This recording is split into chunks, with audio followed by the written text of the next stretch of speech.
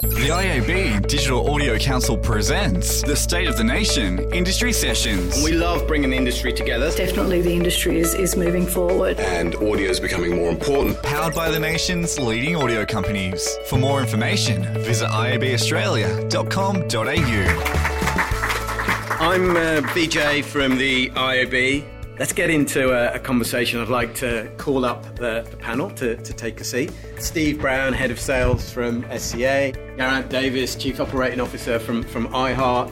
Andrea Ingham, Director of Sales of ANZ. Chris Friel, Commercial Director of Pandora ANZ.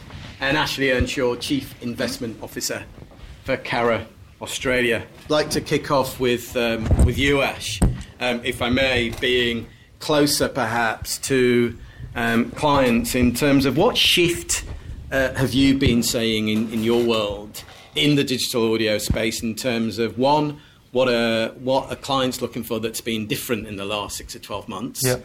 And then let's also talk after that a bit about the agency. But yeah, what's changed in your world from a client perspective in this space? Yeah, I mean, for us, it's interesting to see we're still talking about education.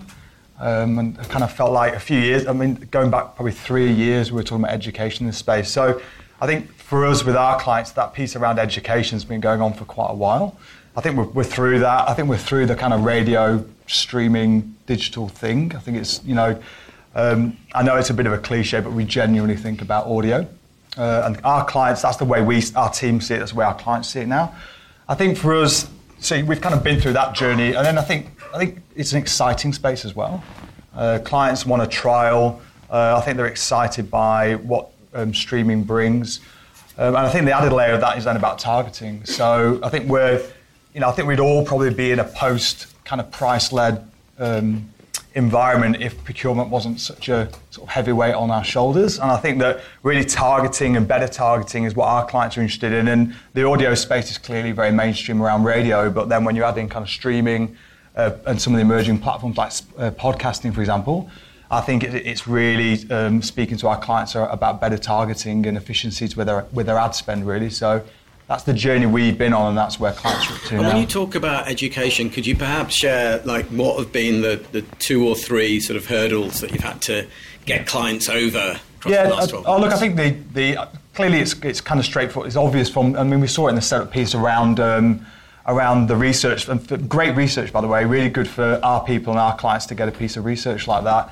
I think it's just research about consumption. Maybe the CMOs who aren't on those platforms. I think increasingly that's pretty rare. We saw the show of hands today. It's pretty mainstream now. So I think, clients understanding consumption on a very basic level. And I think from a Cara point of view, kind of organising ourselves around that audio space and our client teams to be able to not only inform clients, but be able to transact streaming. So that's probably the journey we're on now, is about kind of, the test and learn's pretty much happened. And you're seeing some of the examples we've seen there, like Medibank, for example, Woolworths. It's more about now it's at scale and sort of a bit of an acceleration in 2017, I would say. Right, we'll come back to Woolies in a second, but I want to kind of continue on the topic of education. Andrea, you're in the market constantly. What have you seen in terms of the education hurdles that you've had to try and get clients and agencies over? Yeah, from an audio perspective, and I came from radio heritage for a long period of time and now thrown into a very digital world. There are people in this room from a digital perspective where we've talked about BMAD in radio. I think, Tom, we might have had this kind of laugh, and they call it like BMAD because they're not used to BMAD, which is a very radio term, breakfast, morning, afternoon drive. And then from a digital perspective, you talk about real time and AVIC and all of the targeting and measures there, and the traditional radio buyers have absolutely no idea what you're talking about. So it's really kind of bridging those gaps and finding a happy medium. And I think measurement is going to play a huge part in that. I would personally love to see us integrated into the agency buying systems so that audio streaming can be bought as part of audio and traditional radio schedules. There's some complexities around that when you have a look at all of the extensive targeting and data capabilities with audio streaming, and then the very traditional diary methodologies around terrestrial radio. And also getting to one source of truth. You know, we do a TNS study which shows unique incremental reach when you add streaming. Pandora doing their own study. As you mentioned, VJ, the IB are doing study. OMG have done a great study. Globally, we've just done with WPP. I think that one source of truth is a really important place for us to get to. And particularly when you look at audio from audio streaming and a terrestrial radio perspective. I think audio from a digital perspective is kind of the new fun toy, and it's great, and people are really embracing it. Not seeing as many traditional radio buyers include streaming. And Chris, from your perspective, both in terms of insights into education within the marketplace, but also are you finding you're having to have two different conversations depending on whether you're talking to the kind of traditional world versus the digital world? What's your experience of the market? I'm still thinking about buying a pair of MeUndies, to be honest, right now. That was a cracking ad.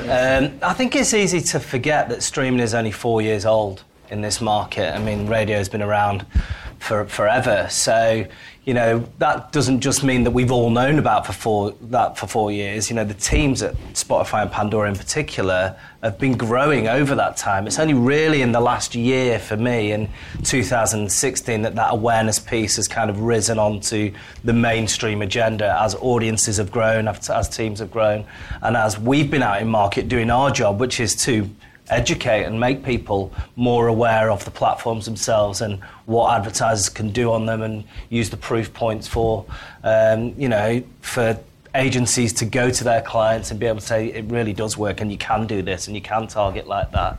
So, I mean, that's an ongoing thing, and that's our responsibility, is to continue to grow that awareness. I think you saw it from the survey in terms of your second question, VJ, around the split between, let's say, radio teams and digital teams. There's a real desire and there's a real intent on the agency side to talk about audio and to bring, you know, an audio strategy, an audio stack, whatever people may call that, together, so that we've got this kind of one currency that is audio. I think change takes time. It's not easy to move these traditional teams in with their digital teams in one go. It doesn't happen overnight. But I think that move is on, and I think through 2017 we'll see that continue to gather pace, and we're definitely seeing that in market. I mean, sometimes people say to me, do you find that radio buyers don't understand digital? I find the opposite. I find that it's often digital buyers that don't get audio. And when you think about our platforms themselves as well, you know, audio is the primary means of really attracting our audience. Over 80% of listeners are listening to Pandora with their earphones, earbuds in as well. You really want to lead in with audio, and if you don't understand that from a creative perspective as well, then you're really kind of not going to get the best bang for your buck and the best benefit. The digital element is a real kind of cherry on the top and a nice to have that can push ROI, that can give you the ability to instantly kind of take action there as well. But I think people should be thinking about that audio component first. Yeah, I think it's good to hear. I think the stance we've taken is it's never about digital. It's often about digital and with that in mind, you've been probably the first in with iHeartRadio right at the very beginning, before any of this started here in Australia. I mean, what have been the kind of highlights and the insights of your journey, both building that business, but equally the journey of, you know, analog radio and digital audio, and how that's been growing together? Give us some highlights of your trip so far. I think the issue for radio is we've got bloody radio. We've got this other base called transmitters, and we've been broadcasting for 110 years. So we didn't have the luxury of the internet coming along, and then that was the only platform that we could jump on. So for me, the big thing, and it's just a slow consumer move, like the death of press that's been going on since I've been in media. I first met Ralph in 1986. I was 5. Yeah. I met his wife. The issue is consumer behaviour is relatively slow. In advertising, we think it's fast. It's relatively slow to get the bulk of people over to a new device, a new platform. What I'm seeing from a radio perspective, from iHeartRadio's usage, mobile in 2016 doubled. So the amount of sessions for listening to live radio predominantly doubled. So January, it's up 40%. So the move from what we're called the traditional media to a digital media of listening to Kyle and Jackie O on your mobile phone with absolutely all the data points that any internet organisation can give you that's selling advertising or audiences is probably 2, 3, 4, 5 years away if this doubling keeps happening. So no longer will we be the square that's 52% or 60% of listening per week, whoever's numbers you believe. It'll all just be one great big digital thing, and there'll be a tiny section left of people who are still listening via an FM device. So the move across, a lot of it's cars. 33% of listening of radio is in cars. Cars don't change their dashboards on a sort of 5-year cycle, and we know this because of DAB Plus trying to push that little bugger. So you'll get a new 3 Series every 18 months, but not that entertainment section in the middle of the dashboard. So Bluetooth, all those things which enable you to listen to the ABC in digital rather than on AM, that will drive the radio listening, linear radio listening, into the digital world, and you'll get all the metrics that you've been desperate to get outside of the GFK. For us, it'd be fantastic for the radio industry because we spend a fortune on diaries. It is a very, very, very... We can't just put cookies on things. We have to knock on people's doors, give them a diary, weeks listening. It is enormously expensive. It's the best way of doing it. You'll ask any researcher, that is the best way of doing what we're doing. I wish we could use cookies or just telephone you up and go, hey, what did you listen to yesterday? Come on, tell us. We can't do that. It's not robust enough. So SCA, Nova, all of us will be, within 2 to 3 years, 20, 30, 40% of our listening won't be on FM anymore. And this argument of who's the best at targeting your audience will have disappeared, and we'll be in the audio world of who's got the best message. That's good to hear. Steve, in terms of your world, what's the change you've been seeing around the shift in the sorts of briefs that you've been getting through? And again, I'm still keen with all of you to keep prodding at this sort of education question. I think it's important. What have been the education hurdles you've been getting over in market? Well, your prodding's working, VJ, because it's about education. So SCA is in a unique position where we have broadcast TV, broadcast radio, digital audio and digital. And so we've actually seen quite a significant growth in briefs across the platform, about 40% year on year, which is fantastic. From a pure audio play where SCA has broadcast, podcast, streaming and DAB+, we've only seen a 20% increase year on year.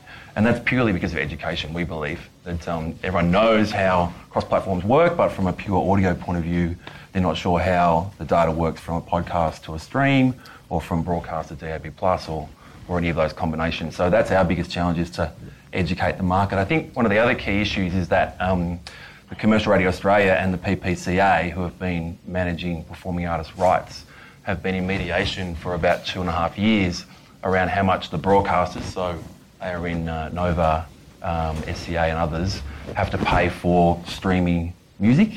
And we've just finally mediated that in August last year. So essentially for the last couple of years, you've heard nothing from G or myself or Nova or any of the other broadcasters around our digital audio product, which is going to change significantly this year. And that's why I'm proud to be up here and talking about the growth of audio this year, is that you're going to have the broadcasters coming out really aggressively about their product, and not just pre-roll, but about in-stream as well. So replacing the broadcast simulcast ad with a digital replacement, which will be fantastic. Right at the beginning, and for me personally, just over the last 6 months, getting deeper into this council, and obviously I've got a bit of a bias towards digital audio. There are these unique things that we can do in digital audio in terms of leveraging, location or music and all these kind of data points. Ash, I guess, given all of that's there and these guys can deliver it, to what extent are your clients asking? What are they asking for? Yeah. And what are you seeing that's kind of good around the market? So there's kind of two questions there. What's being asked of you, and what are you seeing? What does good look like? Yeah, I mean, the reality is that clients, many of us have worked with clients. The reality is that some clients are far more advanced with targeting, and others still want to target 25, 54 people, I think from a Carrier point of view, we're always looking to sort of hone in on targeting, better business results. And so who's doing it well? I mean, Medibank, one of our clients up there, it's really pleasing me to see not only the better targeting, but then the creative work that sits within that. And that's the kind of work that we definitely encourage through any streaming service or sort of digital radio, whatever you want to call it. So I think for every client you've got that's sort of advanced in that, then there's other clients that are not. That's just a truism of the whole market. And I think it's up to us, that education piece, also just to pick up on the point, that education piece across the commercial radio and streaming. For me personally, this is kind of maybe taking my Carrier hat off and just with the passion that I've got for sort of audio and what audio means, I think it's not particularly helpful to create divisions, and I feel like in this market we saw that with television broadcast, and really what we're going on here is the journey that video went on probably 8 years ago. It isn't helpful to create those boundaries, and as radio becomes a digital medium, so then what does that mean? I think the traditional digital things are not there. So clients-wise, we're seeing a real mix. Some of that work you've seen there. I was chatting with Andrew before this. Woolworths. Probably a client I would say Woolworths is quite a proxy for the market. It's dipped its toe into streaming in 2016. Then the briefs that we're putting through into market now are a share of audio. We don't think about let's do a streaming brief, let's do a radio brief. We think about the full spectrum. I think then that brings in platforms like podcasting. So for me, between Medibank and Woolworths are probably the clients that are doing it best. But then we've got others that are really just broad targeting plays. And do you know what? That's fine at the moment, but that's not where we want clients to be, I would say. Cool. No, I'm with you in the fact that I think industry bodies need to kind of work together, and the entire industry needs to get to a common voice. And I think we've been already getting this sense. It's good, actually, Gay. You're going to be busy for the rest of the year, but the opportunity around measurement when you've got this audio content on multiple platforms, a kind of message heard and understood. You mentioned Woolies, and I guess there's a few of you that have been working with Woolies. It'd be great to kind of hear the sorts of things that have been going on. I know, for example, Pandora, you've actually set some in-store audio up with them. Do you want to talk to us a bit more about that? Let's hone in on Woolies for a minute or two. And yeah, sure. I can touch on that. I think it's probably easier to say, what we try and do as much as possible when we talk to clients is not just think about an advertising solution. So it's kind of like, how can what we do and how can our product at Pandora help to fulfil some of your business objectives? Woolies is a great case of that. They'd had a very dated system of playing music in store as well. It was kind of like CDs, going round and round, a certain number of CDs, which I just think if I was someone working at Woolies would probably do my nut in on a regular basis. And Rick, who works with you and isn't here today, started talking to them probably 2 or 3 years ago about an in-store radio solution, which went live about 6 months ago. So we now power Woolworths Radio in-store across all of the Woolies stores in Australia. And really kind of, I would say, there's 3 ways that benefits them and us. It's a much better experience. So you've got personalised music playing across each of these different 1,000 stores. The sound of Parramatta may be different to the sound of Bondi, to the sound of Balmain, based on the demographics and working with each of the individual store owners there. You might have a different sound on a weekend that you do on a Monday morning, for instance, as well. So we're constantly working with our curation team on the content that we play. The feedback we're getting from their staff and their customers is really, really positive feedback. So that ticks a box for Woolies, 2 boxes, because one of their key KPIs is keeping their staff happy, and it's also providing an environment their customers are enjoying being in as well. The second point is we're allowing them to monetize that, and we're working with them on monetizing that. So that kind of works for them and us in 2 different ways. It creates a new revenue stream for their business. And the third part as well goes back to data. It's also collating more and more data, information that we can work on, probably more of a longer term kind of strategy and vision, to build out more opportunities for them and for advertisers. Any more on Woolies?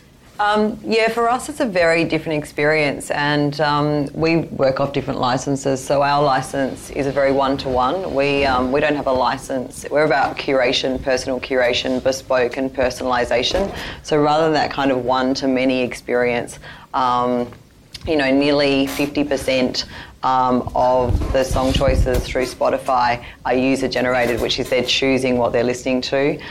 It's very much a lean-in proposition, which is obviously very different to, broadcasting through a supermarket. And so when we talk to Woolworths, because we have, very, very extensive data capabilities, Woolworths have been talking to us, Greenhouse have been talking to us about, they want to target moments. They want to be in people's lives at a point in time that makes sense. So we're all about moments. Over 50% of our consumption is through moments-based playlisting. Is it party? Is it chill? Is it showering? Is it commute? Is it workout, etc.? So you're reaching people at a point in time that makes it very relevant contextually. And that's what really helps get to those trigger points of purchase. So again, when I was talking about terrestrial radio and you kind of think BMAD, we would even suggest to people like, with us, do you really need to choose a demographic? Is a demographic trying to point towards someone who is more likely to do something, whereas we can tell you and serve them an impression when they're actually doing that? And just to build on that, the work we've done with Holden out of Melbourne, and we were talking about traditional digital, and I hate that, but we get what it means. The streaming teams have actually been informing how the radio buys are being bought. So the fact that the streaming side of that investment has been getting real, better data coming through. They've been informing radio. So to Andrea's point, this whole idea of kind of BMAD kind of falls away, and it's like, what is the data? Where are the points we want to interact with that audience, and how can we then inform a traditional radio buy on that? Can you talk a little bit about the sort of data that you're seeing, just to sort of bring a bit of colour to that? Yeah, they're looking obviously at trying to understand what drives trial.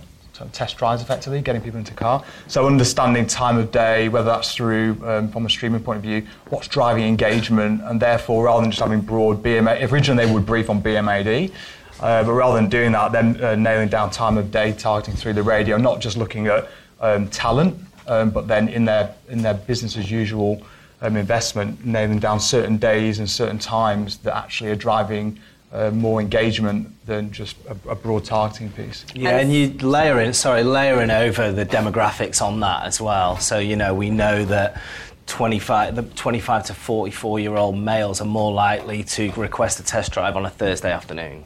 Things like that, the more information that you can weave together. And speaking of creative, Paul Balbo, who spoke at another audio event that we were at, he actually referenced Bespoke Creative, and with Holden, he's the media manager at Holden, and they said they don't always use Bespoke Creative, but when they do, they get like 3 times the ROI than when they just put their radio commercials onto audio streaming.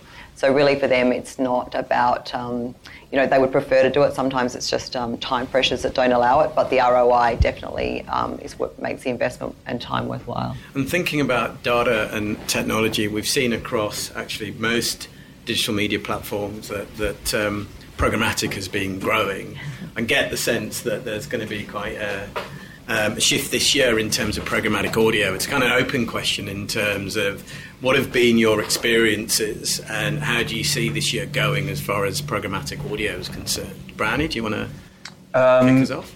Yeah, I think it goes hand in hand with the growth of audio as a channel, that the buying methodology evolves as well. So programmatic will be growing hand in hand with the scale with audio across the market. So SCA is the agent for A2X, which is the programmatic exchange, digital audio exchange here in Australia, of which Andrew and Spotify were recently a partaker in. Currently SoundCloud, Nova, SCA, Macquarie, so really good quality inventory, which is being bought through Trade Desk and AppNexus currently. So passing data, all the things you'd expect from video or display, you're now seeing through audio. So that horse has bolted actually.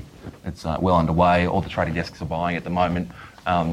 The key is, I think we were talking about it before, around influencing radio or digital buyers or planners up the funnel, whereby how are they executing? Are they executing by direct sale to broadcast? Are they mixing it up digital and broadcast? And then how are they executing that buy through an email or a exchange at the trading desk? So it's an evolution that we're going on, but all the pipes are there and the inventory is there for the marketplace to take advantage of. What's been your experience as a Yeah, I think we were the first, Spotify was the first mover in that space. It makes sense. We operate globally in over 60 countries now, and, audio is our primary product.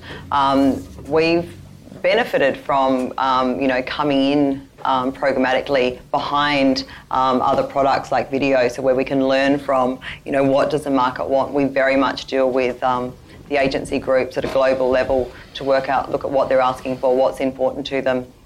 So we've built real-time audio programmatic offering. Globally, we actually tested in Australia, which was great because there was a huge appetite for it here. We're finding that Australia is one of our leading programmatic audio markets as far as kind of percentage of revenue, of total programmatic revenue.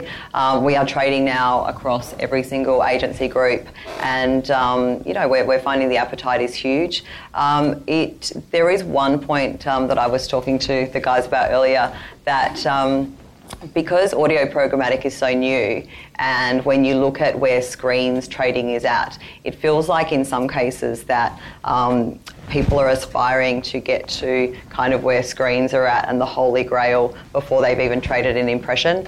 So I would just say to people, trade an impression. There's piles of targeting capabilities that sit there before you build stacks and before you get down to kind of matching email addresses. That's all on its way. It's all coming.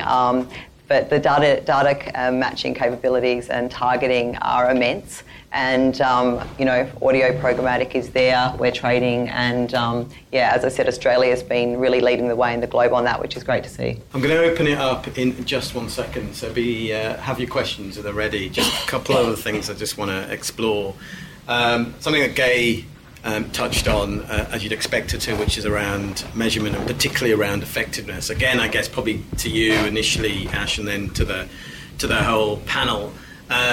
What as digital audio grows and as audio becomes more data-driven across the whole piece, what are the questions that clients are looking for when it comes to ROI and effectiveness? Yeah. And are there any examples you can share of insights into that measurement piece that perhaps we couldn't do 12, 24 months ago? Yeah, I think, with us, the programmatic piece we've spoken about, and that's kind of the capabilities there. I think the acceleration piece is for us this year. In terms of effectiveness, I think we, again, for me, it'd be great to say that every single brief we get has really clear effectiveness and sort of business metrics. I think we're still, goes back to the research piece there, we're still getting a lot of kind of brand awareness jobs and sort of taking the metrics that CMOs see through radio and putting that into the streaming space. I think we've got to kind of educate through that, I would say, in terms of the briefs that our teams are getting. I wouldn't have specific case studies on that for today, probably when I was briefed on today, but these guys may know more about that. But what I notice is about the sort of the mixture of sort of clear effectiveness metrics that come through briefs for us, and therefore how we're able to kind of drive the streaming category forward, because our teams are effectively hamstrung through what they're getting through CMOs. And G, in terms of, again, being there at the forefront of the digitisation of audio, with iHeart and everything else that you guys are doing, what's the change you've seen in terms of the questions you're getting from agencies and clients around effectiveness and ROI, and how are you responding to that? I think there's still, going back to the metrics, it's great the IOB together, it's great the CRA are here, it's great that there's FM radio networks as well as the streaming services, because we've got to get together. We're all going to be used on a iOS or Apple device in 2 or 3 years' time, so we have to be together. I think the agencies are still seeing the Spotify Pandora user as a completely different human being with 2 heads or no heads at all, compared to an FM listener who's, close to death. Everybody in this room put their hands up 3 times. Have you listened to podcasts? Yes. Have you listened to FM radio? Yes. Have you listened to Spotify? Yeah. We're all doing the same thing. We just do it at different times, potentially, and to different volumes. We have the benefit of history, and we'll have the benefit of the digital metrics coming. Well, I had a brief this week for listening to radio stations on iHeartRadio in North Melbourne. Here's the postcode list. We just want to serve display and pre-roll ads to people listening to predominantly one of our stations, Gold or KISS 101, in those postcodes. Yep, we can do that. Can't do that on Broadcast FM, but we can do it with a digital equivalent. That is the type of question that I think agencies will be asking more of what's known as traditional radio mediums and vice versa. The questions that Spotify get asked will become more like the questions we're asked now. So I think. Sorry, Vijay, just jumping in on that as well. I mean, I think you just tie it back to look at CMOs and look at their challenges nowadays as well. They've got to prove the effectiveness of every dollar that they're spending. And if you come from a digital background, you've always been proving that. If you're going to spend this much money with me, then I want to show you that that's working for you and that's driving for you. And, proof points come up in every survey, Media surveys. Show me the effectiveness of my advertising and I will continue to invest because you're actually growing my business. I don't think that's ever changed. I think digital 20 years ago just gave us more metrics to be able to really, really hone in on what is working and what isn't working. And that is part and parcel of every day, every breath that we take every day. Is we want to be able to prove that what you're doing with us is working, and we have countless ways of doing that, and that is why we are growing at the rate we're growing.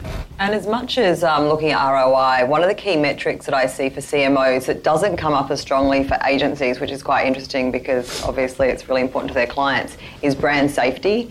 And I know particularly from a Pandora and Spotify perspective, because the content, there's no external influence on content, brands are 100% safe. And we've all seen, I saw one the other week, I won't name the brand, I won't name the platform, where something ran in the middle of an article that it really didn't suit the advertiser. And there's been 2 studies I've seen now where brand safety is the number 1 measure for CMOs.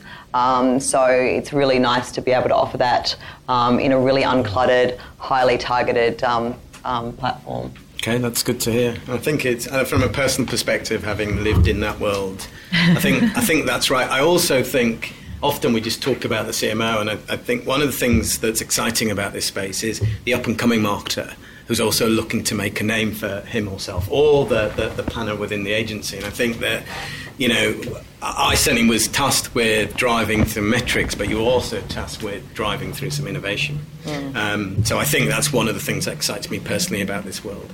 I'm conscious of the time, and I'm conscious you've been incredibly patient. We have mics at the ready, so please dive in with a question. Say who you are, where you're from, and give them your worst. Any questions from anyone in the audience? Thanks. Hi, it's Alistair from the BBC. If the dreaded CTR is the scourge of the digital display industry, how are you how are clients evaluating actionable, sort of measurable engagement with audio advertising? Do you want me to kick off? You can kick off. I'll take that one first, Alistair.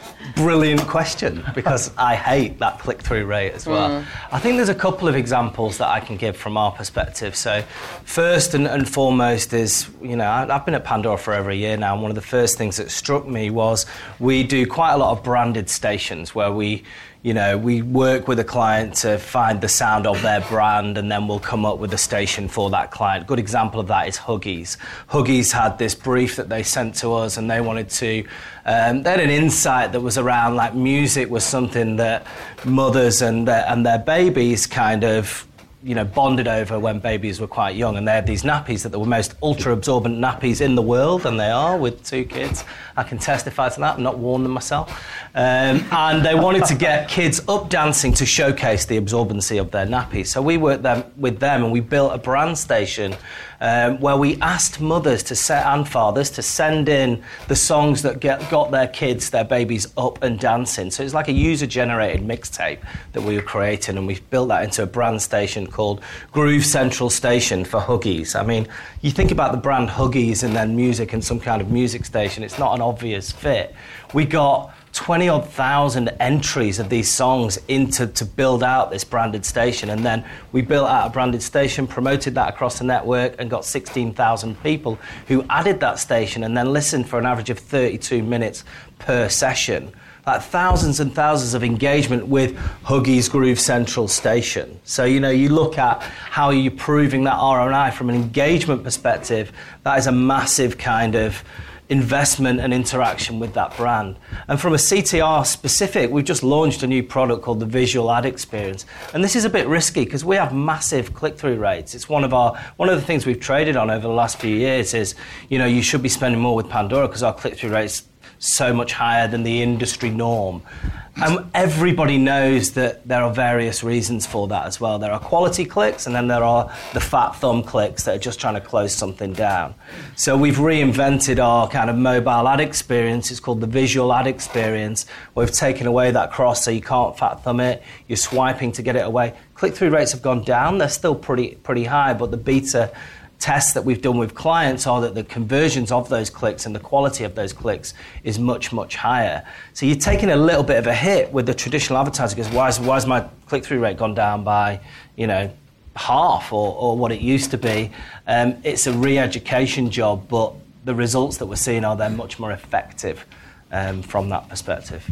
A couple of examples for us. I can touch on one quickly. I think broadcast has kind of proven itself over the years. I mean, there's econometric modelling that you guys run, and so broadcast is kind of a given. But from a digital point of view, we've got data points now. So there's a great example that I have through A2X where a big box retailer like Harvey Norman ran a display-only campaign and had a reasonable conversion to sale. But when they combined display and digital audio, they had a 3x on sale, not just click-through rate. So it goes back to the client KPIs, what they're trying to achieve, how well they can test, if they're A/B testing, or they can run individual channels at individual times. But that's the challenge for the busy CMO now. They've got plenty of things to do. But it's definitely achievable, and the beautiful thing about online activity is it's attributable through data. And because we are talking audio, and when you have a look at traditional audio, there was no real visual element available, no click-through, no attribution measure available whatsoever. So if people are investing in audio and that is what they want to use, the accountability through digital audio and streaming is so much more deep and immense that I think there are clients that click-through rate's going to be a measure, but there's so much more you can do with data and moments and cost per engagement, and we're all using a lot of very high quality measures to make sure that we're delivering for the brands. Hard to measure for broadcast, isn't it? I mean, it's still really strong and works really well. Yeah. Yesterday, my back windscreen smashed. I went to O'Brien Glass because of that. O'Brien. I mean, jingles work. They still work, but it's just easier to fall into purely digital, and I think that's dangerous. I still think you've got to have that brand component as well. And there's a lot of talk around viewability at the moment, and it's nice to see that measure move to include audibility as well, because I would challenge any brand to try and build their brand and build emotion with just view. You need audio in there. Audio is what creates emotion, and that's what creates deep brand engagement. Yeah, from the work we do as well, I think that the kind of click-through rate thing is interesting because Chris said the digital planner buyer needs to learn from the traditional planner buyer. I actually think when it comes to engagement, the digital people we have in our business are way ahead. And I think that's where the people who have been traditionally dealing in digital touch points more can educate those people that have come across on traditional media, because it's kind of not even a conversation, right?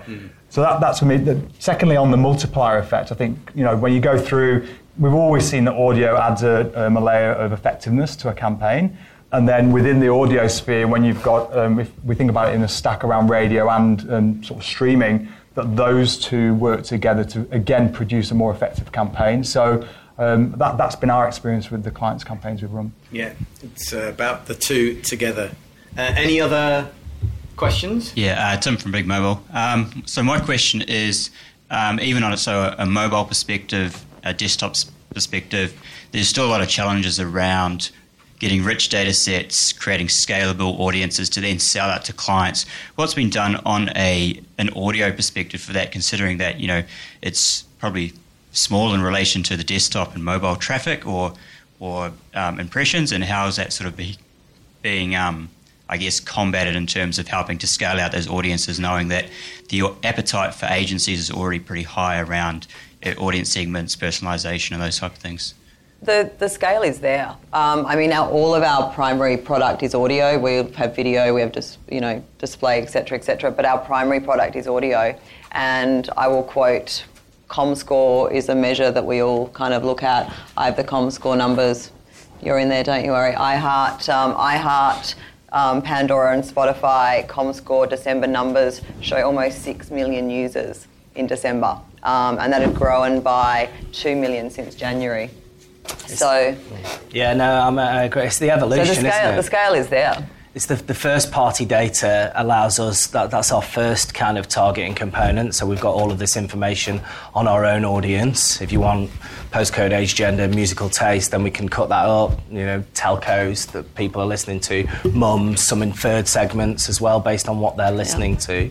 And as our scale continues to grow, because we're only 4 years old, but it's growing so much quicker, then you build out more and more capabilities. And now for us, it's looking at how do we work with third parties as well to build out third-party segments and give you something a bit deeper and a bit richer. I think for FM radio, again, we've got, I can't remember the number, 8 million devices were sold in 2015 that have FM radio in, plus all the ones we've got in our kitchen, under the cupboard, etc. So there are still people buying, unfortunately, FM radios. So for us, I think roughly, globally, 10% of listening to FM is now online. That's a big 10%. So I think the next stage is to take that 10% and mirror the usage patterns that we have of all that rich data against what probably an equivalent person who doesn't touch mobile listening is doing. So I think that'll be a really good way of saying, hey, look, we've got 4 million listeners over here, but 400,000, we know exactly what they're doing, and when they're doing it and where they are, etc. We can then mirror those against their equivalent over there. I think that's coming in 2017. And SCA has taken a bit of a hybridised approach whereby we do have login to our apps, where we have about 1.5 million uniques, but we're also using the power of broadcast to fill out our first party. So we get millions of email addresses from promotional entries every year. We've got a 50,000 strong research panel that the music directors use to test music. We've got a proprietary brand study panel that we use, and we can use small data to inform big data. So there's plenty of opportunities. We forget about this megaphone of broadcast. Yes, it's a way of consumption, but it's also a huge tool for engagement, both from a consumer point of view, but also from a trade point of view. Hi there, it's Andrew from Big Mobile.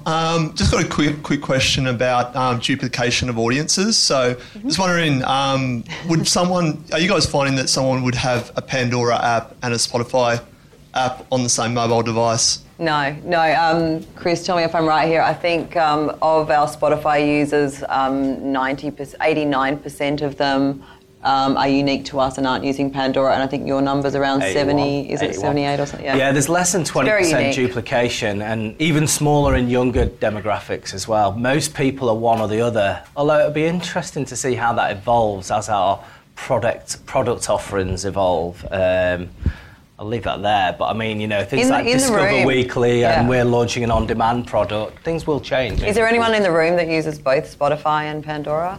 Yeah, that's way more than... It doesn't work for Spotify, Pandora.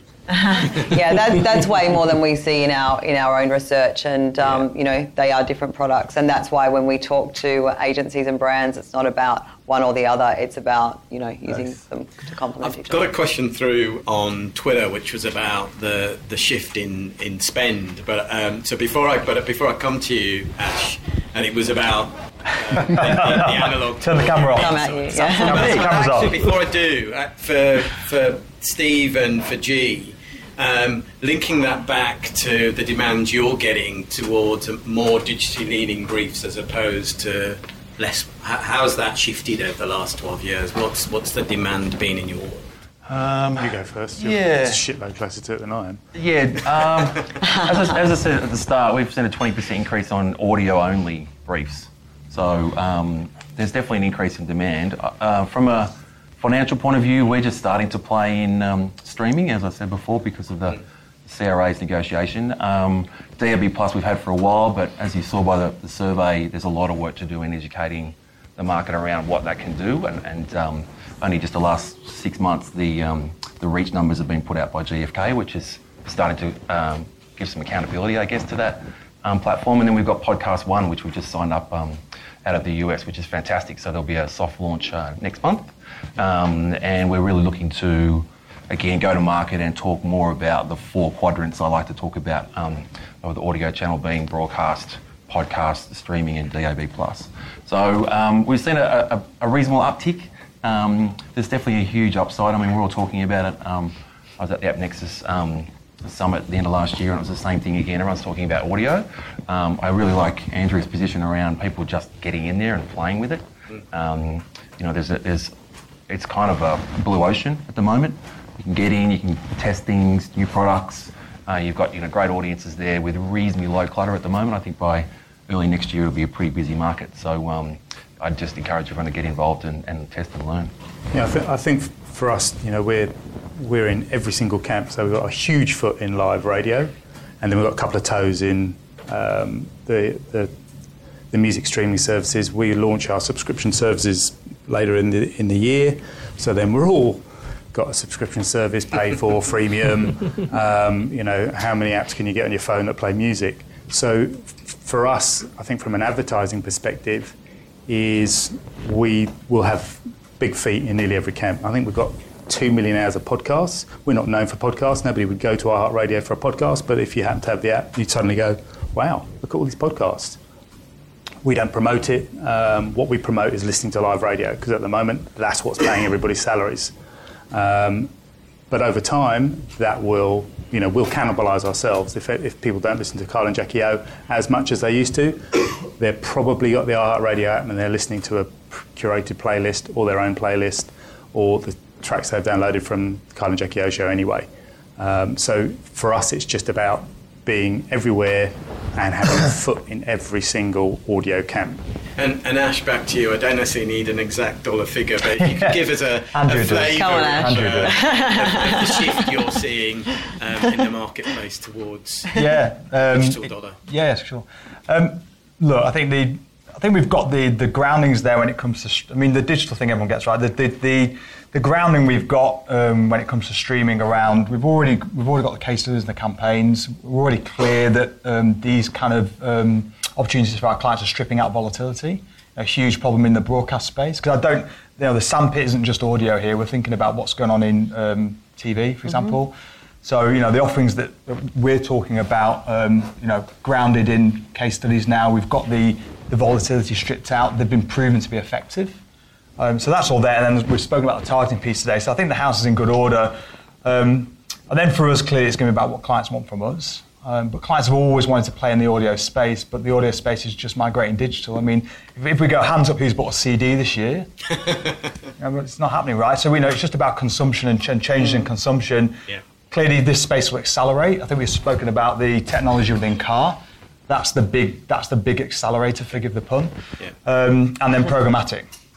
So, without doubt, for me, technology and programmatic are going to really accelerate. This year, it's hard to put a dollar figure on it, I guess, but there's clearly going to be a bigger acceleration than there was in 2016, I would say. We see streaming playing a really important part in our clients' campaigns. And, all the kind of case studies we've spoken about today through Holden, Woolies, Medibank, gives me great confidence that acceleration will be more than it was last year. And because programmatic is new to audio, a lot of the agency groups now have KPIs and goals around shifting a certain amount of investment to programmatic. So that's only going to help feed that as well for us. So there's going to be that shift happening regardless of kind of people intending to or not from a heritage radio space, just on the way that people are, they're shifting their business and the structure. Cool. Thank you. Okay, time for the very last question. Hi, Eugene Nielsen. Data has been mentioned a lot. Ad expenditure came up. But there's not a lot known about the ad expenditure or the granularity of ad expenditure and who's advertising where, how much they're spending and when across audio streaming. I think the panel would probably agree, and please say if you don't, it's probably in the interest of the industry to have a better understanding of audio streaming, who's spending and how much they are spending. And my question is whether the likes of Pandora, Spotify, iHeartRadio and so forth would be willing to share data on ad expenditure, whoever it might be with, for more clarity to the industry and who's advertising, where they're advertising and when did they advertise. Streaming is reported through SMI. Yep. So the numbers are available. There was a summary done of 2016 in the press just recently. So the streaming numbers are reported. When you go down to... But that's just agency though. Do you have any direct It clients? is just agency, It's really an agency marketplace at the moment. We don't have a direct marketplace. Yours is... We've got a massive direct marketplace. Huge. It's 10 times bigger than yours. It's the majority of revenue... The majority of revenue is coming from agency. So there's not a direct marketplace there at the moment. So the SMI numbers for, is capturing, a large portion of that, given who is obviously releasing their numbers to SMI. In the absence of some holding groups, I'd say that it's the accountability that sits through SMI is pretty accurate if you look in the audio space versus FM radio and then more broadly in other channels. And because we are really only talking to the large agency groups in most part, our client base pretty much mirrors to some degree, probably not at a percentage of volume level, but you look at the top 100 advertisers, apart from those targeting over 50s, most of them have trialled streaming at some point now. It's mainstream. It's mainstream. Mainstreaming, to put a dad joke in there. But I would say from our perspective, we're a publicly listed company as well, so you can see how much Pandora, if you want to dive deep, trades from an advertising perspective across the US and ANZ. In terms of specifics from a client perspective, over 400 advertisers last year just on Pandora in Australia alone, which was double what it was the year before as well. But compared to, say, terrestrial radio, heritage radio, their list of clients, because they have a huge direct marketplace, like you look at a station like 2GB, for example, and probably, Joe, you could probably tell me 90% of their revenue would be coming from direct advertisers, whereas we are very much an agency marketplace at this point and do live in that kind of top 100. We don't have the long tail that terrestrial heritage radio has. And it's been very digitally focused. We've only really started to, in the last 6 to 12 months, talk about audio and radio. The way agencies were set up in particular was streaming goes into the digital team, and as scale has grown, it's like, okay, we need to talk about audio now. So it's where does that budget come from? Does it come from a digital budget or a radio budget, or now maybe just an audio budget? Client budget. Great topic for the Audio Council to pick up and to look further at. So thanks for that input. And look, on that, I'd like to thank you for the questions, and more importantly, thank G, Steve, Chris, Ash and Andrea for being an outstanding panel today. Thank you. The IAB Digital Audio Council presents the State of the Nation Industry Sessions, powered by the nation's leading audio companies. For more information, visit iabaustralia.com.au.